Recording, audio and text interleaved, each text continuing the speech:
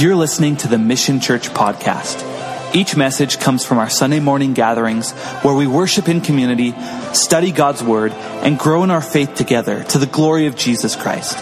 The Mission Church is committed to helping each person belong and believe, and to equip them to embrace the call of God upon their life. We pray these messages will build your faith and encourage you today.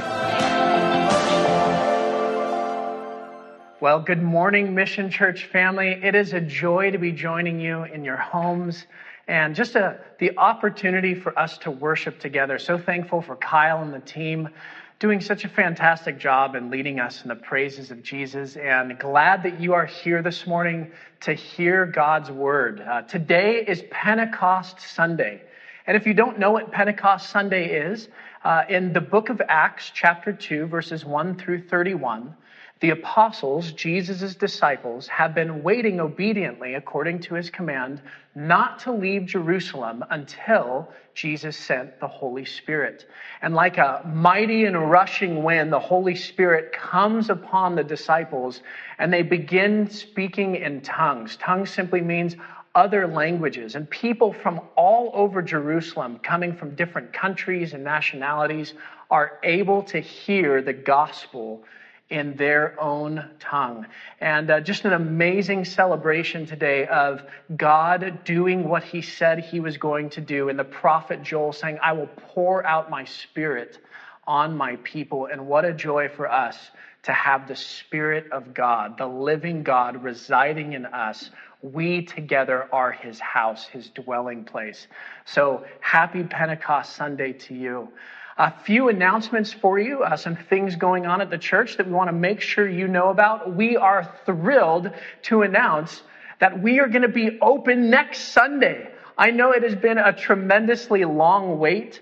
I know it's required patience. There's been some frustration, but we are so excited and just praising the Lord that we have the opportunity to gather again next Sunday, June 7th. We will be holding both our 8:30 and 10:30 services.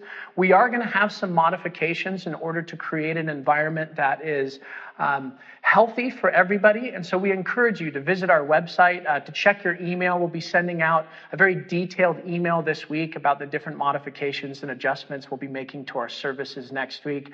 But more than anything, we are just excited to worship Jesus together with you.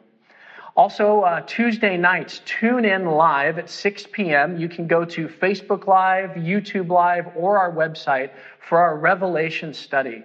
Pastor Dave has been leading us through the book of Revelation, and right now we are in the 7 letters to the 7 churches. And really a powerful look at what God would speak to his church here at the Mission Church. And we encourage you, tune in with us 6 p.m. Tuesday nights. There's also a question and answer time in which you can text your questions. We put them up here on the screen, and Pastor Dave helps answer those. Really a sweet time in the Word, and we encourage you to join us. We have some other things going on that is exciting here at the church. Our young adults ministry, as well as our youth ministries, both junior high and high school, are back meeting on campus. And so young adults is every Wednesday night, 7 p.m., just an opportunity for friendship, to worship together. We're going through the book of Isaiah. We just started that last week. And we encourage you, if you're 18 to 30 years old, come on in Wednesday nights, 7 p.m., just for an incredible opportunity to have community in Christ. And then, of course, we have junior high, 7 p.m. on Tuesday nights, and senior high on Thursday nights at 7 p.m. So looking forward to seeing you students and college and young adults here next week. Also, we are doing a partnership with the STEP organization. STEP is Support the Enlisted Project. We help local military families get the needs that they require. A lot of them are falling on difficult financial times right now in the season of COVID-19. So we're asking you, if you are able and willing, we'd love for you to bring in some baby items. We're looking at things like diaper rash cream, diapers, wipes, baby powder, baby soap, and shampoo. And this is just an opportunity, again, to bless the military families that are selflessly serving our country, and we have the opportunity to encourage them in this season. You can bring those items items to the church during the week, Monday through Friday, go ahead and call the church number 760-487-8890 to schedule a time for those things to be dropped off. Well, in addition to the things that are going on at our church, there is a lot going on in our country. I just want to address a few of those. Probably many of you, if you've not heard or even seen the murder of George Floyd, that has really sparked an incredible amount of sadness, of anger, of frustration, and communities are reeling from what has happened. We also see violent protests and rioting and looting as a response to not only the death, but the oppression that certain communities are feeling. And so we really need to be in prayer for our nation that continues to seem more and more divided every week. What an opportunity for the church to be different. What an opportunity for the church to seek justice and mercy and faith and to encourage those who feel oppressed. And so be in prayer about that. Also, a couple of other things going on that probably deserve attention. The Supreme Court did rule that what California has instituted as 100 people or less in a church building is constitutional, according to the Supreme Court. Obviously, as churches, we would love to have more people in our buildings. But right now, the Supreme Court says, hey, it's not just churches, it's also movie theaters and restaurants and concert venues and sporting events. And so that's another thing to be in prayer about, for the Lord to give wisdom and discernment to our leaders making those decisions. And then obviously the continued pandemic with COVID-19. I know that things are starting to open up, but there's still a lot of fear. There's a lot of uncertainty. And so we want to be in prayer for all of these things, that God would bring healing to our land, that he would do a mighty work, not only in our nation's leaders, but also in the hearts of the church. Remember that judgment begins with God's house. We don't want to go pointing the finger outside of the church. We want to look inward. Go, Lord, what do you want to do in us so that we can be a testimony of who you are? So with that, why don't I pray this morning, and then we're going to get into an amazing study in Matthew chapter 6 as we continue this series, Unexpected Messiah, Jesus' Sermon on the Mount. Would you pray with me this morning? Oh Lord, the creator of the universe and the mighty God, we come before you and we need you. There's no fancy way of needing to say it. Lord, we're desperate for you. Our government is fighting. People are angry, sick. Fear runs rampant. Corruption is everywhere. Oh Lord, you are the light. You are the truth. You are the only way. So God, this morning, would you speak through the power of your word to our hearts and minds? Lord, as individuals, as the corporate body gathered together in the name of Jesus, Lord, would you reveal to us how we can become more like your Son? Jesus, we are thankful for your death and for your resurrection. We are thankful for the promised Holy Spirit that you poured out 2,000 years ago on this day of Pentecost. God, we worship you this morning. Give us ears to hear and eyes to see. In Jesus' name, amen. Well, if you have your Bibles this morning, go ahead and open to Matthew chapter 6. Matthew chapter 6. We are just about halfway through the Sermon on the Mount. And if you don't know anything about Jesus' Sermon on the Mount, it is by far the most profound sermon you'll ever hear. So whether it's myself or Pastor Dave or John Piper or Billy Graham, you'll never hear a sermon as moving and powerful as Jesus' Sermon on the Mount. And so we're kind of going through this passage relatively slowly. And today we're going to cover 18 verses, Matthew chapter 6, verses 1 through 18, where Jesus is specifically looking at the intent of spiritual discipline, the intent of spiritual discipline. Last week, Pastor Dave looked at the section of Matthew chapter 5 where we looked at the intent of the Bible. And he reminded us that the intent of the Bible is to guide our hearts, not just our actions. And as Christians, we can easily find ourselves simply going through the motions. We can use church language or Christian language.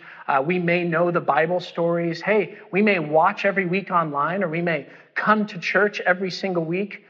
But what Jesus is reminding his followers is, hey, listen, it's not just about what you do. It's more about the heart with which you do it from. And so we looked at the intent of the Bible last week, and then this week, Jesus is going to address 3 important spiritual disciplines. The first one is considered almsgiving, or giving or good works. This was a staple in the Jewish community that everyone was expected to do. The second is prayer. Both a good Jew and a good Christian was considered someone that needed to be a person of prayer, and Jesus is really going to address the heart of that. And then lastly, Jesus addresses fasting, which may be new for some of you, or maybe you've never participated in fasting before. And hopefully by the end of today's message, you'll have a better understanding of why Jesus calls his followers to fast and what the heart is behind that. And so we're really going to look at these 3 spiritual disciplines. And a spiritual discipline is simply this. It's a way of life given to us through the scriptures for the purpose of living to be more like Jesus. It's a way of life given to us through the scriptures for the purpose of living to be more like Jesus. Oftentimes in our own life, we have different disciplines. Some of you might be runners. You may go running to blow off steam, to burn calories, to make your physique look better. Who knows what it is, but that would be considered a discipline. Or some people engage in food disciplines where they only eat certain foods or they withhold from certain foods. And we'll talk about that in fasting.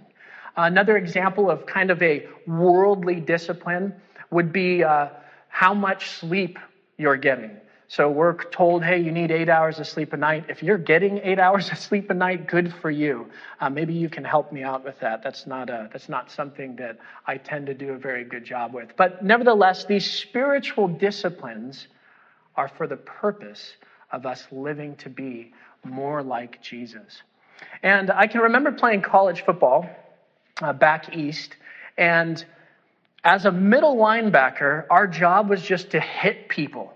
That's all we did was hit people. And so we would drill over and over and over again these contact drills where we would literally just be smashing helmets or working on tackling. And it became very tiresome. And to be honest with you, we had headaches every single practice because of what we were doing.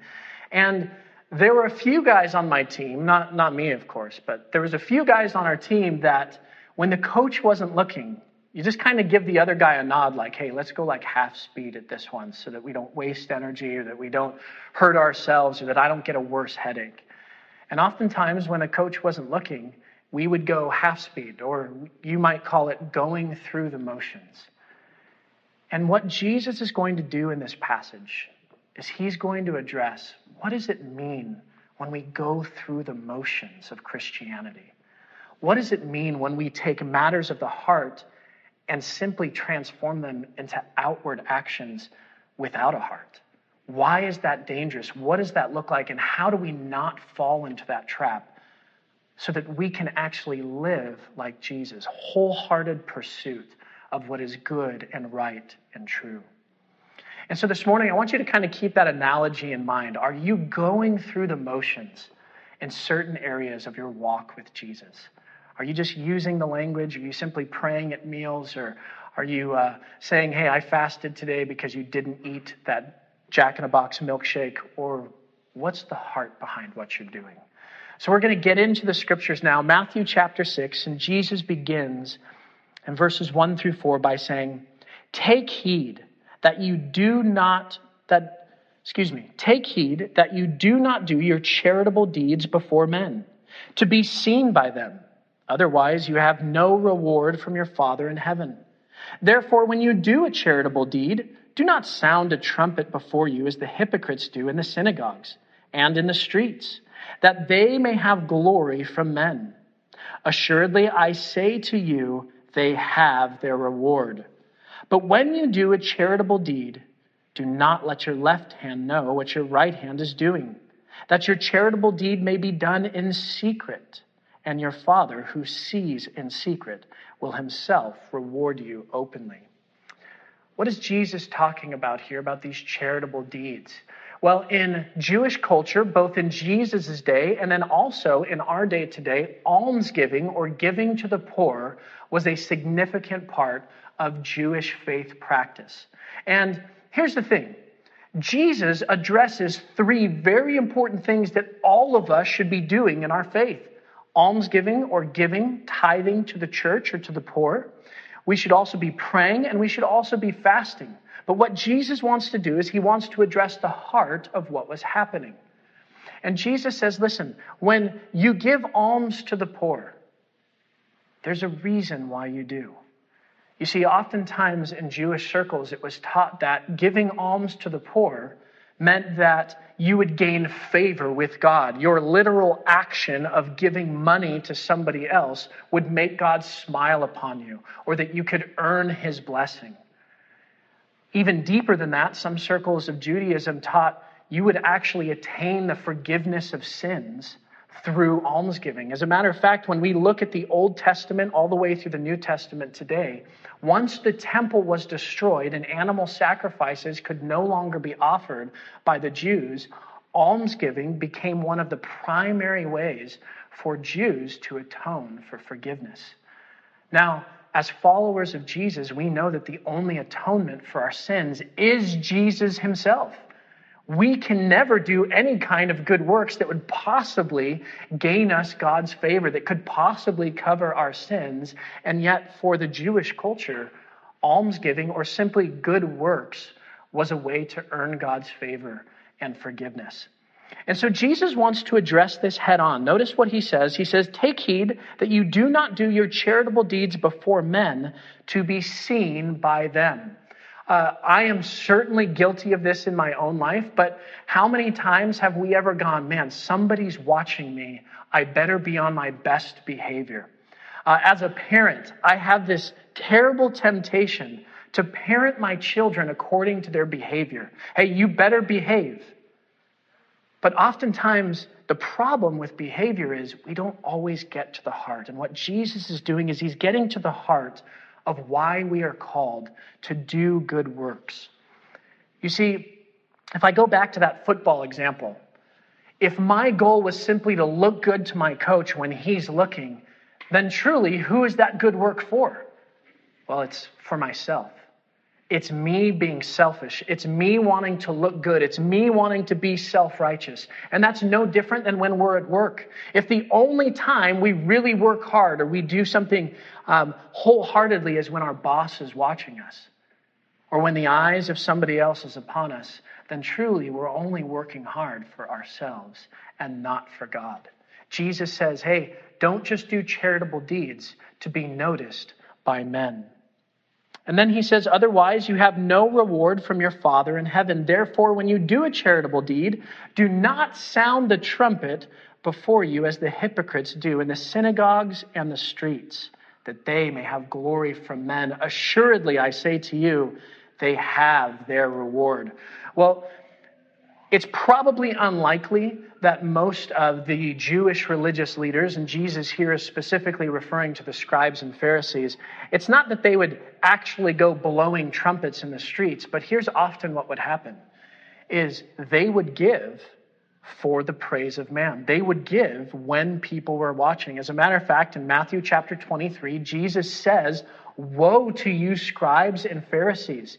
You are so diligent to tithe your mint, your dill, your cumin, literally out of your herb gardens, and yet you neglect the weightier matters of the law, mercy and justice and faith. Do these, and also do not neglect what you're already doing. The heart of what Jesus is saying is, listen, almsgiving, charitable giving, good works. I died so that you may pursue those things. But they are a result of our salvation. They are not for our salvation. They do not earn us salvation. They could not possibly cover the scarlet stain that our sins have left. Jesus gets to the heart and says, listen, the rewards you get for doing things for the praise of man is simply the praise of man. There is no heavenly reward. And so he provides instruction to his disciples. He says, but when you do a charitable deed, do not let your left hand know what your right hand is doing. If we're speaking literally, that's pretty much impossible, right? I mean, that would look kind of silly to where you're like this. That's not what Jesus is getting at. What he is getting at is, who are you congratulating? Who are you praising? Who gets the glory when you are obedient to the love that God has already given you? Jesus tells his disciples, he says, listen, when you do a good deed, don't do it because you've set it up or you're looking for praise and glory. Do it because God has gifted you everything that you need through his Son, Jesus Christ. And out of the love that God has for you, you should pursue good works. It should be the natural response to what has already happened inside of your heart. I have a little note for you here if you're taking notes this morning. Good works are a response to God's love. Good works are a response to God's love. This is so important for us to understand because this is an easy self-check for us.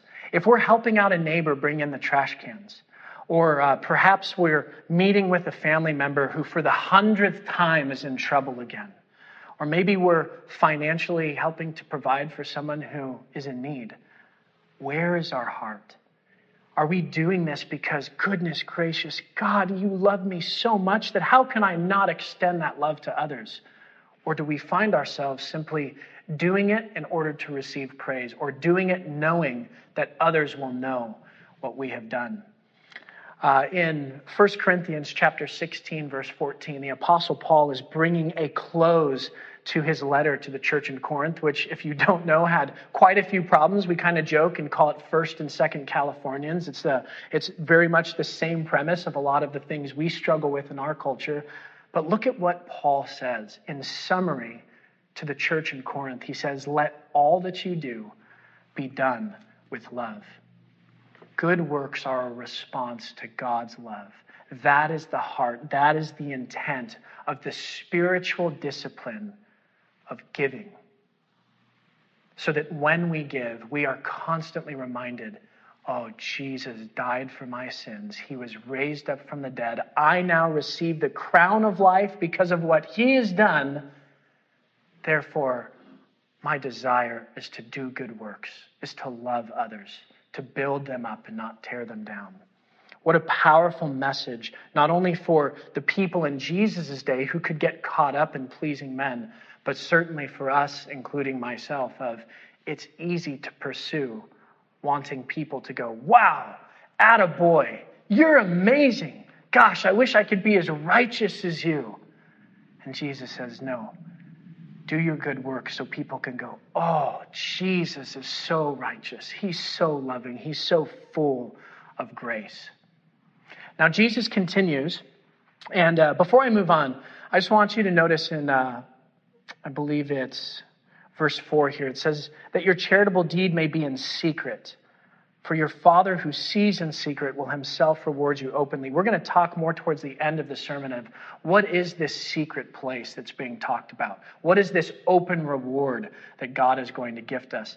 You'll notice a pattern in all three of these. Good works, prayer, and fasting. Jesus talks about this secret place where only our Father sees, as well as the open reward. And we'll get to that toward the end of the message. Matthew chapter 6, verses 5 through 15, a little bit of a longer section, and this is talking about prayer. Specifically, this section is known because, as many of you know, this is about the Lord's Prayer. Our Father who art in heaven, right?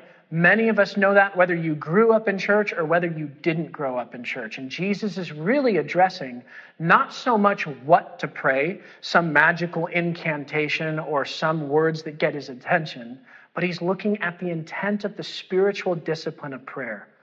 How to pray, not specifically what to pray. Concerned about the heart less than the words. So let's get into Matthew chapter 6, verses 5 through 15. Jesus says this, and when you pray, you shall not be like the hypocrites, For they love to pray standing in the synagogues and on the corners of the streets, that they may be seen by men. Assuredly, I say to you, they have their reward. This is very familiar language from the section we just went through in verses 1 through 4. But you, when you pray, go into your room, and when you have shut your door, pray to your Father who is in the secret place. And your Father who sees in secret will reward you openly. I want to stop here for just a moment, give you a little bit of context of what is Jesus talking about? Who are these hypocrites and why are people praying on street corners? Interestingly enough, the word hypocrite is a Greek word, and it actually was the term for an actor. That was the original term for an actor, was a hypocrite, and it later became a term that was associated with someone who was two-faced, who played a role outwardly that people could see, but inwardly, or their real life, was not actually the role that they were displaying to others. And we all know this word hypocrisy. Nobody likes to be called a hypocrite, right? Someone who says one thing but does another. And boy, are we in a season where we're watching hypocrisy run rampant in politics, in governing bodies, and unfortunately right here in the church as well. And I think it's good for us, not only as a church corporately, but as individuals, to go, Lord, is there hypocrisy in my life? Because here's the thing, no one likes to be called a hypocrite. But most likely, most of us have some kind of hypocrisy in our own lives. And here's the beauty. We could beat ourselves up or we can point the finger at others, but this is the whole purpose of why Jesus is preaching about the intent of spiritual discipline. It's to become more like Christ. It's to reveal the sin in us, as Pastor Dave talked about last week, right? The law reveals our sin, and it points us to Jesus, the overcomer of sin and death. And so as Jesus is talking about prayer, he mentions these hypocrites, and he is referring to the scribes and Pharisees, but hey, insert name here, right? This isn't just about ancient Jewish leaders. This is about us as Christians. Where are we being hypocritical in our walk with Christ? And one of those areas could be prayer. In ancient Israel, there would be certain times of the day when Jews would pray. That would be the 9 o'clock hour, the 3 o'clock hour, and oftentimes religious leaders would just happen to find themselves around 9 o'clock or 3 o'clock standing in the busiest public marketplace that they could. And because they were very religious, they would stop right where they were and they would pray out loud. And people would watch them and listen to them and ooh and ah over, oh, your prayers are so eloquent. Oh, your prayers are so holy. I don't even know half of what you said in that amazing prayer, but oh, it must be good. God must be giving favor to you. You must be one of his favorites.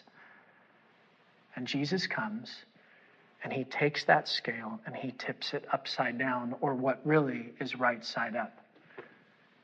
You see, Jesus is saying, listen, it's not about what people see and hear. It's about what God sees and hears from your heart, not just your lips. Notice in verse 6, but you, when you pray, go into your room. And when you've shut your door, pray to your Father who is in that secret place, your Father who sees in secret and will openly reward you. The prophet Daniel is a great example of this. When the king issued a decree that no one could pray to anyone except him for 30 days. What does Daniel do?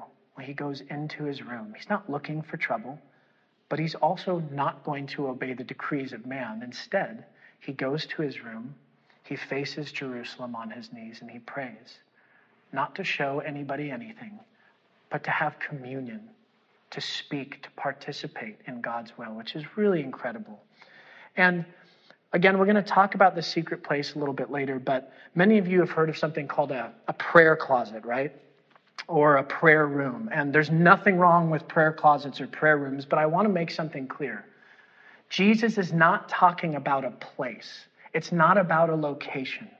And this is really important for us to understand, because we can get caught up in buildings, we can get caught up in sacred spaces, but the truth is that wherever Christ and his Spirit is with us is the sacred place. We can pray at work. We can pray at home in the quietness of our room. We can pray while we're driving in our car. We can stop anywhere in the world and we can have communion with God. And it's not about who's listening from a man-centered perspective. It's about who's listening. It's our Father in heaven. We continue in verse 7. And when you pray, do not use vain repetitions as the heathen do, for they think that they will be heard for their many words. Therefore, do not be like them, for your Father knows the things you have need of before you ask him. I love verses 7 and 8. It brings to mind 1 Kings chapter 18. If you've not read the story about Elijah and the prophets of Baal, and you're looking for some good entertainment that is violent, that's a great place to go. 1 Kings 18, and the story goes like this.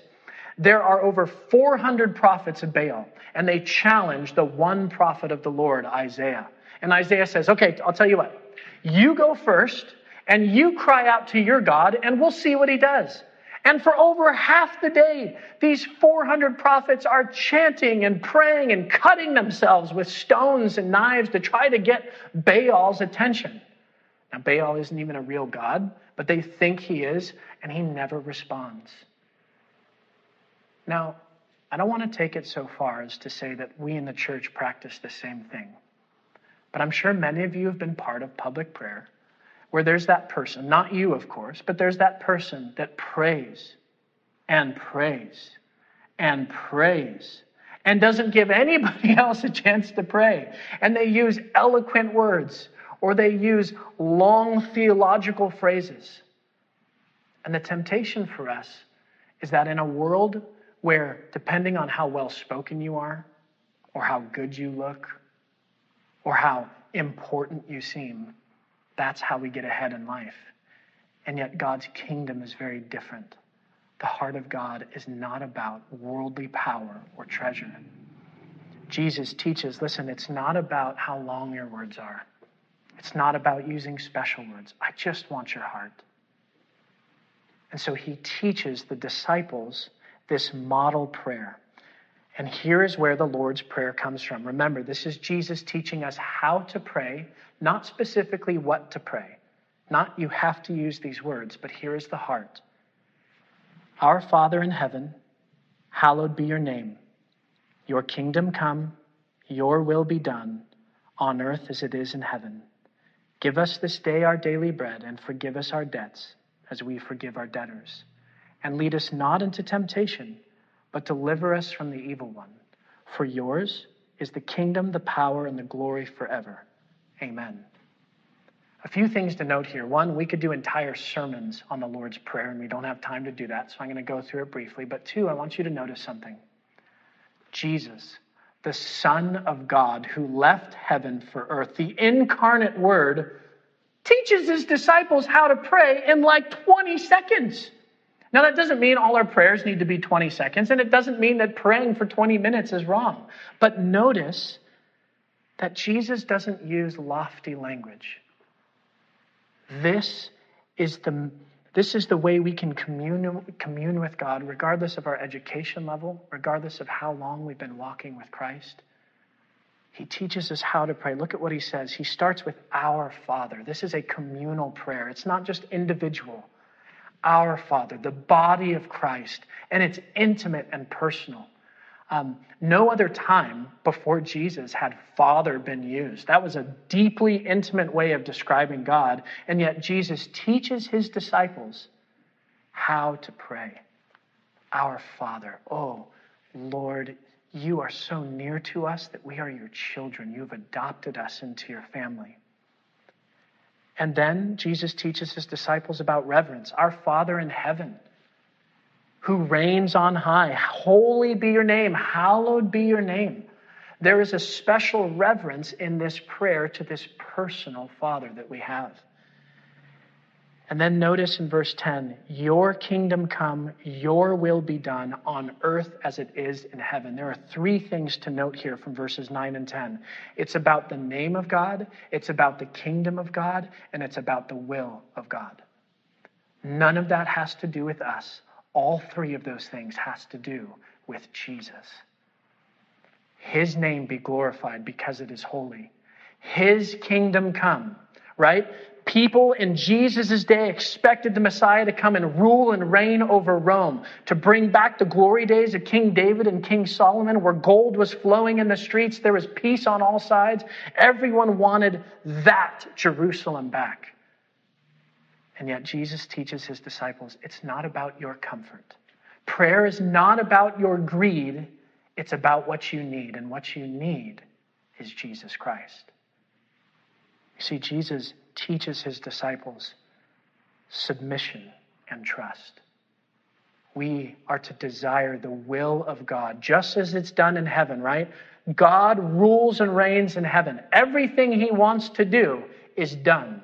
On earth, there is this season of people resisting and rebelling, and God having mercy and grace to allow that to happen so that more people will come to salvation through his Son, Jesus Christ. He continues in verse 11. He says, give us this day our daily bread. Jesus is not being metaphorical. We're not talking about the bread of life. We're talking about daily needs. We're talking about physical needs, food, water, shelter, human love and affection. We can ask God for what we need.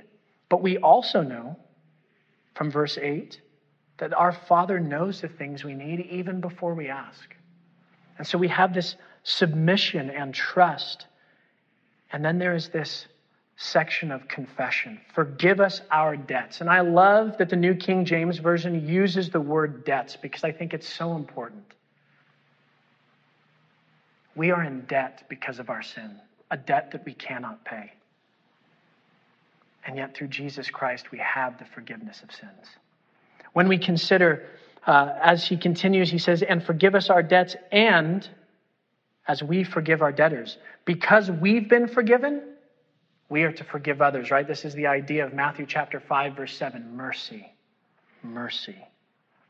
And do not lead us into temptation, but deliver us from the evil one. Leading us into temptation, that word temptation can also be switched out with testing and trials. So it's not just about the temptation to do evil. It can also be the testing of one's faith. We are not to go looking for that. We are not to go seeking that. And as we pray this, lead us not into temptation, we're not to be like Samson, who was not supposed to drink wine and yet was walking through the vineyard. Don't be praying, hey, God, keep me from temptation, and then going to websites that you're not supposed to go to. Or don't be saying, lead me not into temptation, but then getting around a bunch of people that are drinking if you have a problem with alcohol. To lead us not into temptation means to walk in the ways of Jesus and to deliver us from evil, to literally pull us up out of the muck and mire from death. A lot of scholars argue about, for yours is the kingdom, the power, and the glory forever. Amen. Was that added later? It probably was, but not something that should be taken out of the scripture as it enhances or adds to in a way that honors God for his glory. Well, we have to move on because I'm going a little bit slow for time here. So verses 14 and 15. For if you forgive men with their trespasses, your heavenly Father will also forgive you. But if you do not forgive men of their trespasses, neither will your Father forgive your trespasses. Jesus emphasizing forgiveness. So when we look at Jesus, unpacking what it means to exercise the spiritual discipline of prayer, here's what I want you to remember. Prayer is our participation in God's will. Prayer is our participation in God's will. It's our willingness to submit to what he is doing and to answer the call of him saying, hey, come, participate with me. Join me with what I'm doing. You are my child, and I want to give you my kingdom. What an incredible gift. Pretty neat. Jeremiah 33, verse 3, the prophet says this, speaking for God. He says, call to me, and I will answer you and show you great and mighty things which you do not know. Prayer is for that purpose. Again, we're not informing God of what we need. He knows what we need. But when we participate in that communion, that conversation with him, oh, he will reveal things that we did not know and we did not see. We're going to get to this last section here on fasting. Verses 16 through 18, Jesus teaches his disciples this. Moreover, when you fast, do not be like the hypocrites with a sad countenance, for they disfigure their faces that they may appear to men to be fasting. Assuredly, I say to you, they have their reward. But you, when you fast, anoint your head and wash your face, so that you do not appear to men to be fasting, but to your Father who is in the secret place, and your Father who sees in secret will reward you openly. I love this about fasting. Here's what fasting is. Fasting is an abstinence of food for a certain amount of time. It's literally not eating. That's what fasting is. Fasting is not for the purpose of getting healthy physically. Fasting is not for the purpose of not consuming calories. Fasting is not for the purpose so that you can get a better figure. Fasting as a spiritual discipline is for the purpose of feasting on God's word. Fasting is feasting on God's word. Matthew chapter 4 is the perfect example that Jesus models for us. When Jesus is baptized by his cousin John and he's raised up out of the water, the Spirit of the Lord comes upon him and leads him into the wilderness, where for 40 days and nights he fasts. Wow, that sounds terrible.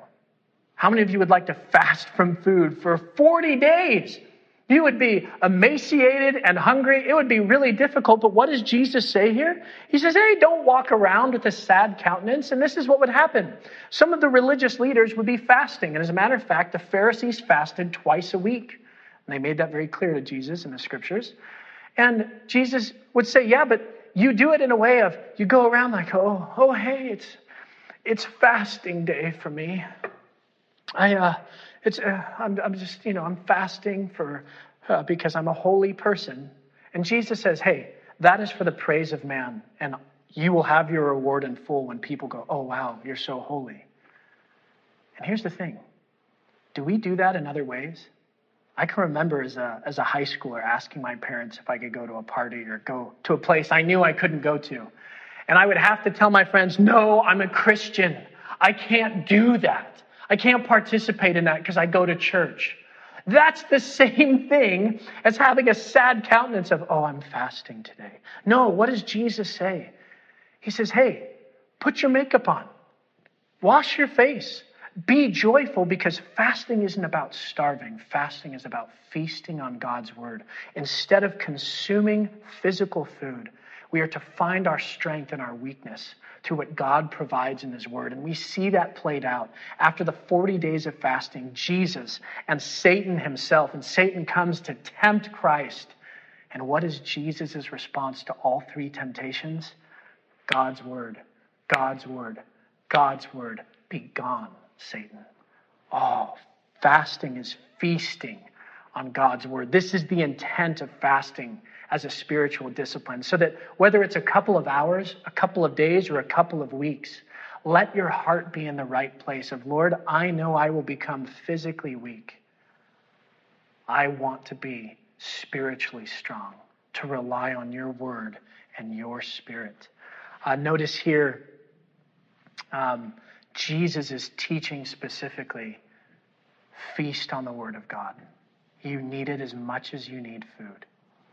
So I promised you that we would get towards the end of the sermon and talk about this secret place. For all three of these, good works, prayer, and fasting, Jesus says, do these things in secret where your heavenly Father will reward you openly. Here's what I love. The secret place is not a location. The secret place is where your heart and your mind are when you engage in these spiritual disciplines. And I want you to take this note down. The secret place is where we seek God's glory.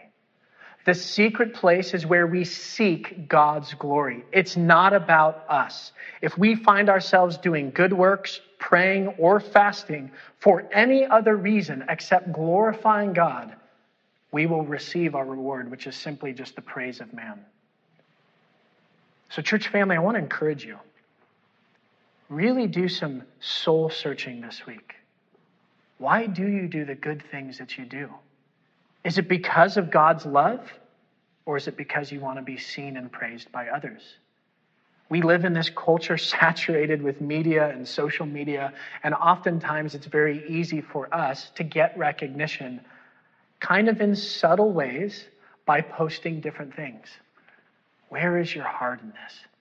Jesus wants you to do good works out of love. He wants you to pray to participate in his will. He does want you to fast. Fasting is an important spiritual discipline, which is statistically shown to help you resist temptation. Men, when you fast from food, it allows you to say no to sexual temptation in a much easier way.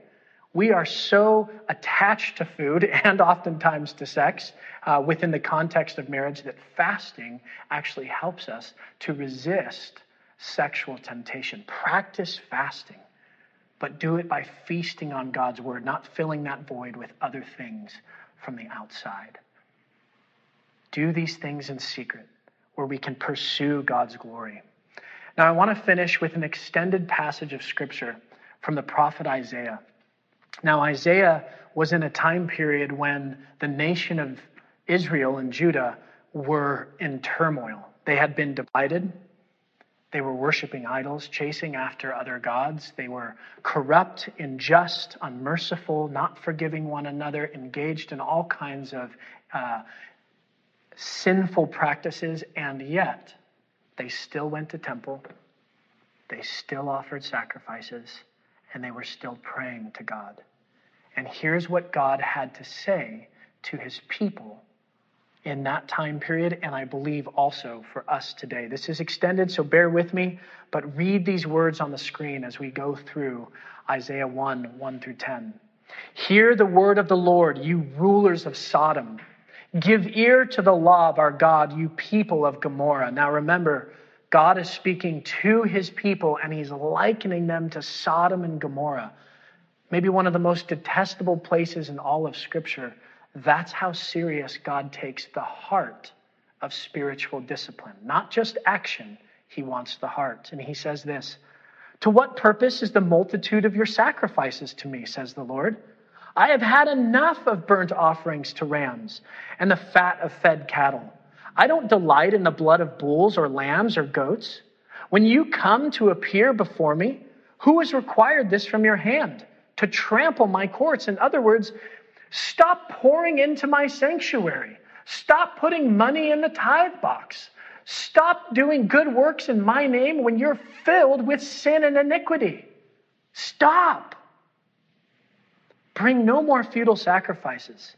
Incense is an abomination to me. The new moons, the Sabbaths, and the calling of assemblies, I cannot endure iniquity and the sacred meeting. Your new moons and your appointed feasts, my soul hates. They are trouble to me. I am weary of bearing them. When you spread out your hands, I will hide my eyes from you.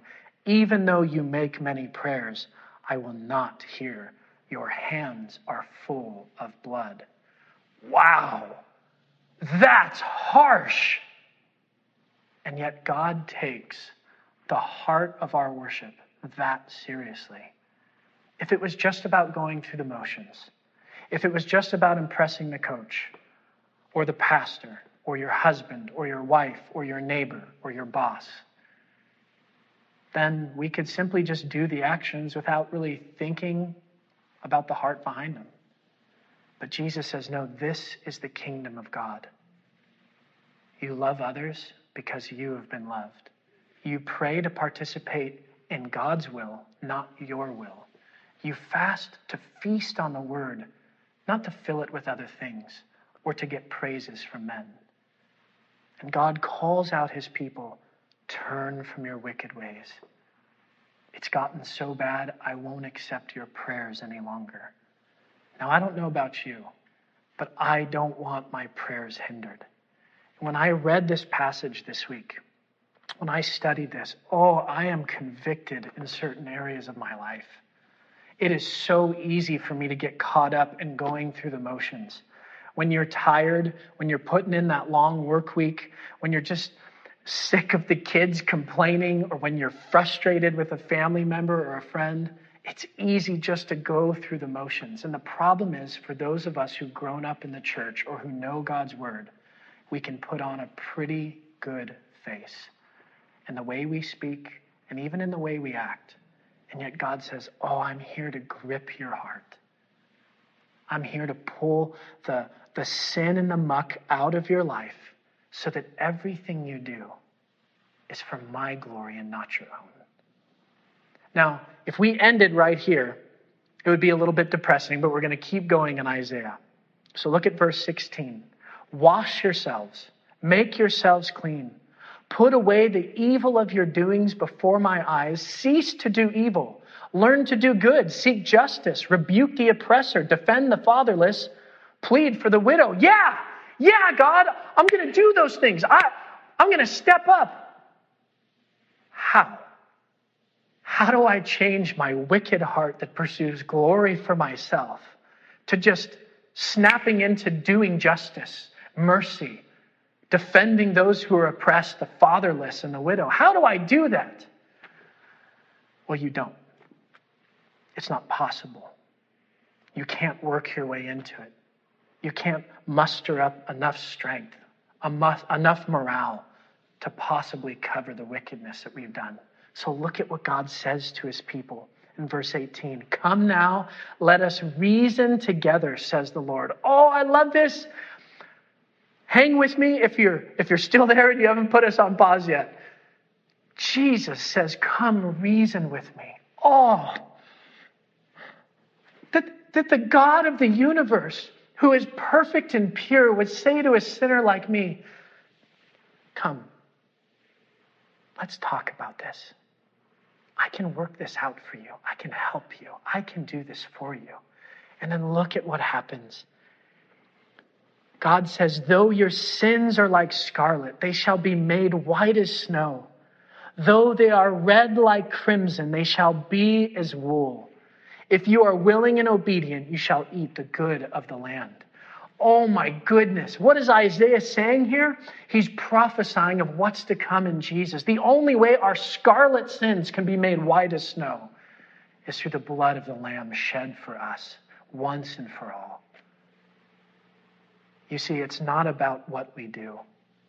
It's about the heart that gets placed in us, and that only comes through the person of Jesus Christ. And Isaiah tells the people, as a mouthpiece for God, stop going through the motions. God wants spiritual authenticity. And the only way you're going to get that is through Jesus. The only way you can receive that kind of heart is through the Messiah. And so I have two last notes for you here. Spiritual discipline magnifies the heart of God. When we spend time doing good works, right? Christ died for us so that we can do good works. Not so that we do good works so we get the gift or the reward. No, we do good works out of the love God's given us through his Son, Jesus Christ. When we pray, we are participating in God's will, saying, I submit to you and I trust you. And then finally, when we fast, we're ingesting, we're digesting, we're feeding and feasting on the Word of God. When we are spiritually disciplined followers of Jesus, the heart of God is magnified in us. It can't not be. And then finally, God desires spiritual authenticity. Church family, let us be a church that is authentic. Not just one that puts on good window dressings. Not just one that uses language. Praise Jesus. God is good all the time. Yes, those things are true. But let us be a church that has a heart full of God's love, in which the good works, the prayers, the fasting that comes out of it, it reflects Jesus, who in power and might will work through his Spirit in incredible ways to transform the lives of your sons and your daughters, of your family members and your friends, of an entire community. That's what happens when there's spiritual authenticity. Church family, it has been a joy to go through Matthew chapter 6, 1 through 18 with you. Thank you for taking time to be with us. For many of you, we can't wait to see you next Sunday. For those of you who are making that decision for your own health to stay at home, know this. We love you. We fully support you.